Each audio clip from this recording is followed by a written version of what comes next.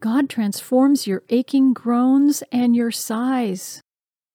In Romans, this is what it says in chapter 8. Meanwhile, the moment we get tired in the waiting, God's Spirit is right alongside, helping us along. If we don't know how or what to pray, it doesn't matter. He does our praying in and for us, making prayers out of our wordless sighs and our aching groans. Now I want to declare this over you. I declare, God's Spirit is right alongside you, helping you along when you get tired of waiting. If you don't know how or what to pray, it doesn't matter. He does your praying in and for you, making prayers out of your wordless sighs and your aching groans.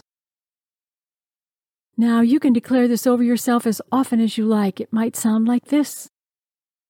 I declare, God's Spirit is right alongside me, helping me along when I get tired of waiting. If I don't know how or what to pray, it doesn't matter. He does my praying in and for me, making prayers out of my wordless sighs and my aching groans. Amen.